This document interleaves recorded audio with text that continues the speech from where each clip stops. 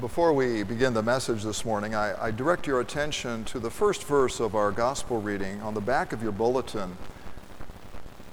Just a couple of notes. Verse 39, Luke writes, "In those days Mary arose and went with haste into the hill country to a town in Judah." In those days is really a term borrowed from the Old Testament. And it's the kind of phraseology that the prophets would use looking ahead to the messianic age, looking ahead to the age of fulfillment, the age of God's deliverance, which has now come.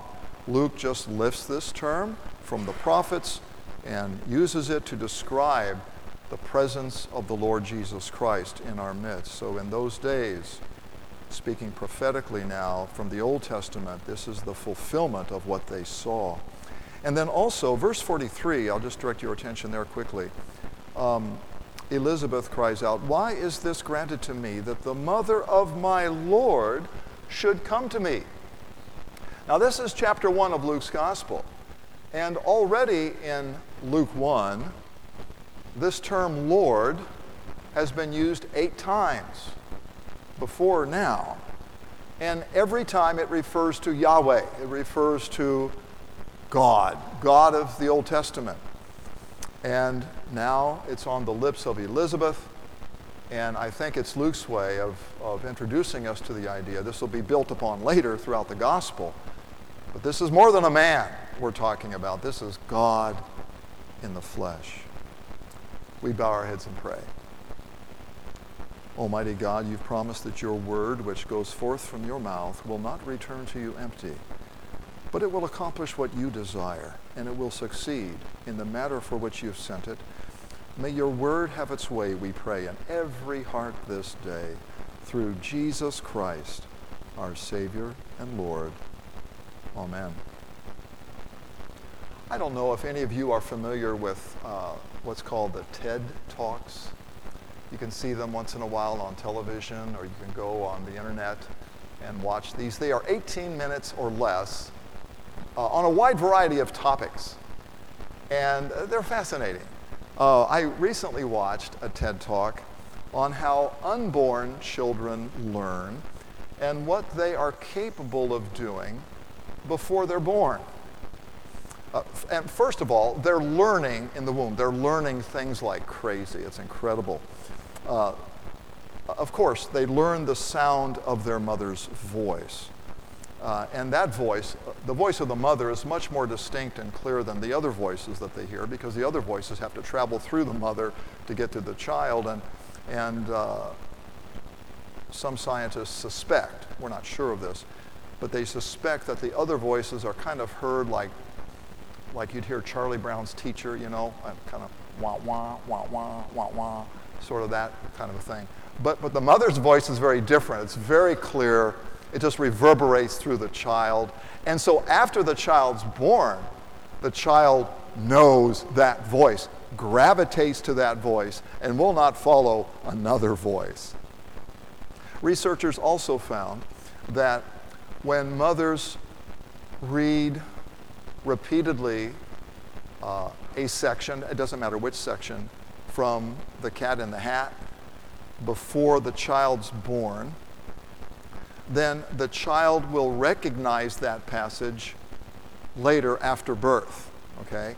And the way we know this is when children are bored, well, I mean, children, you know, babies suck a lot, right? And when they're bored, they suck real fast. When you get their attention, they stop sucking, okay? And so when this familiar section of The Cat in the Hat is read outside the womb, the little guy stops sucking, right? He recognizes the passage, in other words. From birth, babies cry in the accent of their mother's native language. For example, French babies cry on a rising note. German babies cry on a falling note, imitating the melodic contours of their mother's language. And by 7 months gestation, the babies can taste and they can smell. Their taste buds are fully formed. the flavors of the food the mother eats are present in the amniotic fluid. And the child's always swallowing the amniotic fluid, and so the child tastes what mom is tasting. And from birth, the children then show a preference for those flavors that the mother was eating while pregnant, okay? And there was one study on this. It was kind of interesting. This was over in Europe where they flavor things with anise. It's a kind of spice. We don't use it a whole lot over here for good reason, I think. But it's kind of a licorice sort of flavor, all right?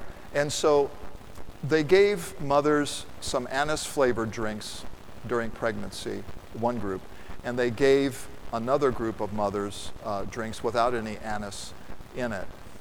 And after the children were born, of course, those children whose mothers drank the anise-flavored drinks, they showed a preference for anise-flavored drinks. The babies who were born of mothers without anise-flavored drinks, when they were given anise-flavored drinks, they made a face like, yuck, okay? So the point is simply this. You know, scientists long believed, they assumed wrongly, that babies are just sort of blank slates, right? They're just empty vessels that have to be filled with all kinds of stuff, and learning begins at birth, that sort of thing. But that's not the case.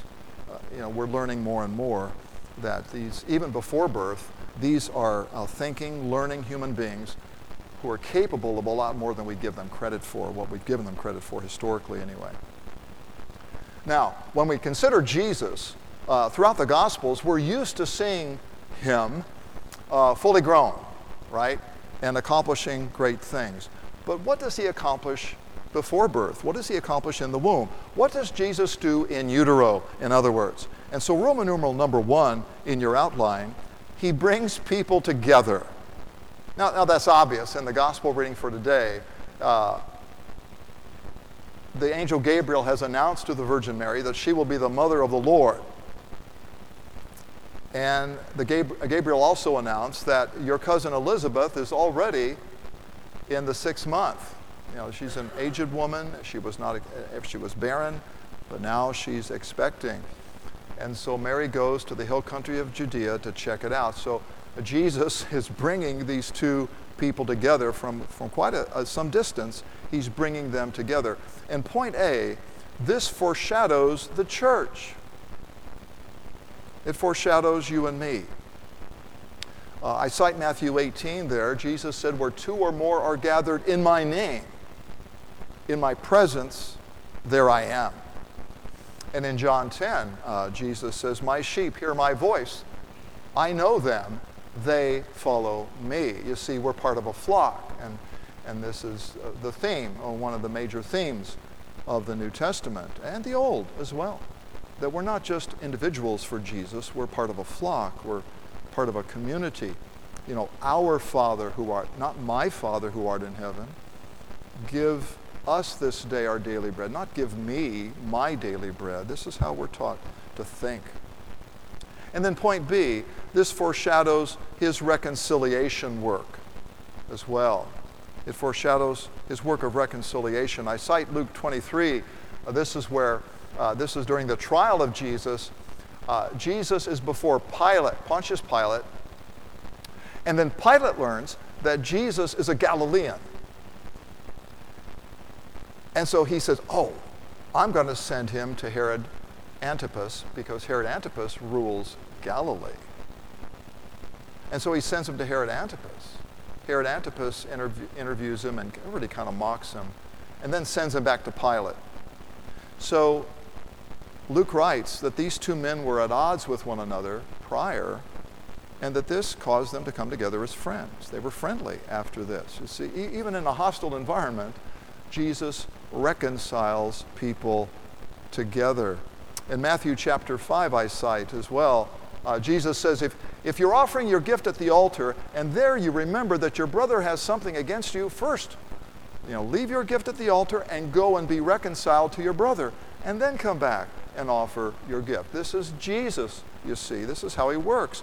And St. Paul writes in Ephesians chapter 4, forgive one another just as God in Christ forgave you. His forgiveness of us motivates our forgiveness of those around us. I couldn't help but to think of Genesis 2, where God looks at Adam and he says, it's not good for man to be alone. We're social creatures. We are made for fellowship with one another. Now, by contrast, sin divides us. It separates us. It separates people relationally, and in some cases, it separates them geographically as well. Our indifference causes distance between us, but Christ overcomes that distance. His forgiveness overcomes the animosity that we create. So this is all foreshadowed in what he's doing here, bringing people together.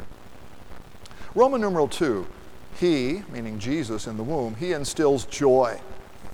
And in verses 41 and 44, we read of John leaping for joy in his mother's womb. Now this leaping has a spiritual meaning, because you remember, joy is a fruit of the Holy Spirit. You know, the fruit of the Spirit is love, joy, peace, patience, kindness, and so on. There's 7 fruits listed. Joy is number 2. And here's my point.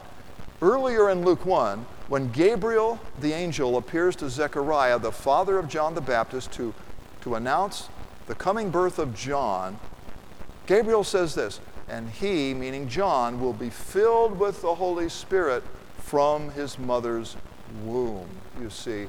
And so he's filled with the Spirit. He knows what joy is. He knows what the approach of the Lord is. He's able to sense that and respond. And all of this, point A, it foreshadows the message of the angels at Christmas. I bring you good news of great joy that will be for all the people. For to you this day is born in the city of David a Savior who is Christ the Lord. And point B, this foreshadows really the entire ministry of John the Baptist. He's always responding to Jesus, and he'll point him out as the Lamb of God who takes away the sin of the world. And it's interesting.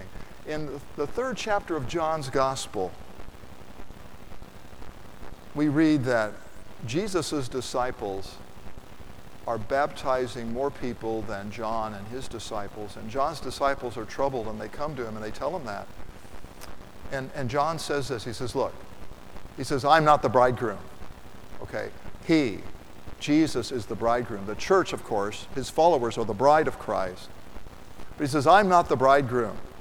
He says, I'm the friend of the bridegroom, and I stand near him, and I rejoice greatly at the bridegroom's voice.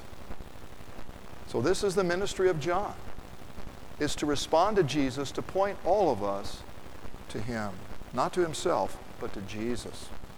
And then Roman numeral 3, we see Jesus exalting the humble and humbling the exalted. He's doing this already in the womb. By his conception in the womb of the Virgin, he's exalting this maiden of low estate. And that's in a contrast, quite a contrast to our nature. We routinely exalt ourselves. And we secretly rejoice when one of our peers stumbles, and we become jealous when our peers succeed. That's our sinful nature at work. And we're quick to throw others under the bus in order to make ourselves look better. We long to be the first and the best and the brightest. And then Jesus comes and ruins it all. Jesus shames us by his coming, his presence. While we seek the highest place, Jesus is busy seeking the lowest place, the place of the one who is the servant of all, the one who seeks the cross. So point B, he reverses what we do. We exalt ourselves. He exalts the lowly. Number 1, the lowly or the humble get what they don't deserve. That's exaltation. The lowly, the humble are those who know how much they need the Savior. They know how sinful they are. They understand they need deliverance. There's no other way. And number two, the proud get what they do deserve, which is shame and humiliation, which hopefully will work repentance in their hearts so that they become lowly and admit their need for Christ. And point C, He has filled the hungry with good things. And I like the past tense Mary uses throughout her song. This is already done. He has filled the hungry with good things. Those who hunger and thirst for righteousness and for justice, for peace, it's already here in the person of the Savior. Number one, this foreshadows Jesus as the bread of life. He's the bread of life. I was up in Indianapolis the other day, and I saw a billboard for Sunbeam bread, and there's a little girl with her hands folded praying, and there are the words, "Not by bread alone." Sunbeam bread. And I thought, how wonderful of bread makers to acknowledge the Savior in that way. It's true, Jesus fed the 5,000 in the wilderness. It's true, He fed the 4,000. And yet, the greatest gift He has to offer is Himself for the life of the world. And that He does. And number two, this foreshadows the Lord's Supper as well. As Jesus said, "This is my body." The same body given at the cross is present in the meal by the power of His word. "This is my blood of the New Testament, shed for the remission of sins." The same blood shed at the cross, present in the meal, in a way we can't understand or explain, but we know by the power of His word that it's so. Now, as I said at the outset, we're accustomed to seeing Jesus fully grown, casting out demons, healing the sick, teaching and preaching, living in our place as our substitute, the life that we can never live, a life of perfect obedience to the Father, as our substitute. And then as our substitute on the cross, dying for our sins, and not ours only, but for the sins of the whole world. This is how we see Jesus throughout the Gospels. But today, we learn just a little bit about what He is capable of doing, even in utero. And my friends, if He can do all these things in the womb, is it any wonder at all what He will accomplish fully grown? In Jesus' name, amen. The peace of God, which passes all understanding, guard your hearts and your minds through Christ Jesus. Amen.